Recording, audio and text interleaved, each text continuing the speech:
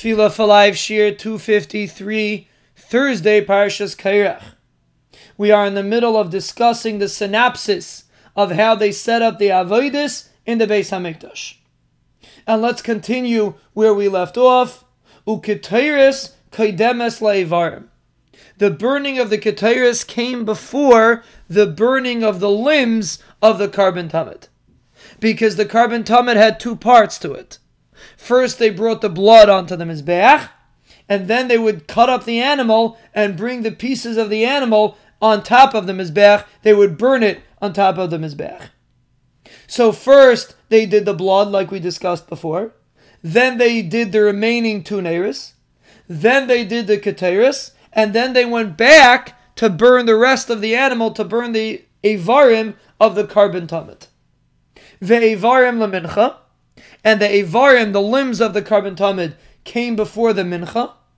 Every Karban Tamid used to have a mincha, used to have flour and oil that was mixed together, that used to be burned on the Mizbeach.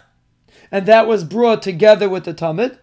They brought that after they brought the limbs onto the Mizbeach, then they would bring the mincha. Umincha lechavitin. The mincha came before the chavitin. The chavitin was a special mincha that the Kohen Gadol used to bring every single day. That was called chavitin because it was made in a frying pan. And a frying pan is called a machavas. So this mincha was called chavitin. So this mincha was brought after the mincha of the Karban Tamid. And it was also made out of flour and oil. V'chavitin l'nesachim. The chavitim of the Kohen Gadol came before the nesachim. The nesachim were wine that they used to pour on the Mizbeach, also came together with the Karban Tamid. And the way they used to bring it was first they would bring the mincha, then they would bring the chavitin, and then they would bring the nesachim. Unisachim lemusafin. The nesachim would come before the Karban Musaf. If it was Rish Chodesh, or if it was Yom Tov, or if it was Shabbos, they would bring a Karban Musaf besides the Karban Tamid.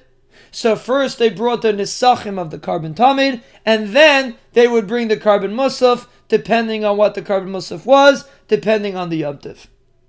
Umusafin lebazichin. The Karban Musaf would come before the bazichin. The bazichin were the cups of frankincense that they used to leave on the shulchan, where they kept the lechem hapanim. So every Shabbos they would empty out the shulchan, and they would bring these bazichin, they would burn them on the Mizbeach. When did they bring the bazichin? They brought it after the Karban Musaf. This wasn't on a regular day, this was only on Shabbos. Ubazichin kaidmin l'tamid shabein ha'arbayim, and the bazichin came before the tamid of the afternoon.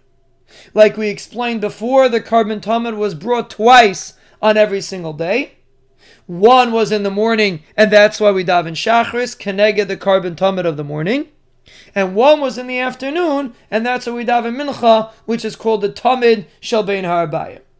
So after they finished with the Bazichin, then they would bring the Tamid Shel Bein Ha'arbayim. Shenemar ve'orach aleh ha'oila, you should set up the oila.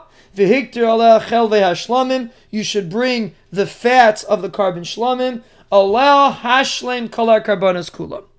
The Torah says that you should finish all the karbanis in the morning, meaning you shouldn't bring any carbon after the Tamid Shel Bein Ha'arbayim. All the karbanis should be brought after the Tamid of the morning. The Tamid Shel Bein Ha'arbayim, the afternoon Tamid, was the last carbon of the day.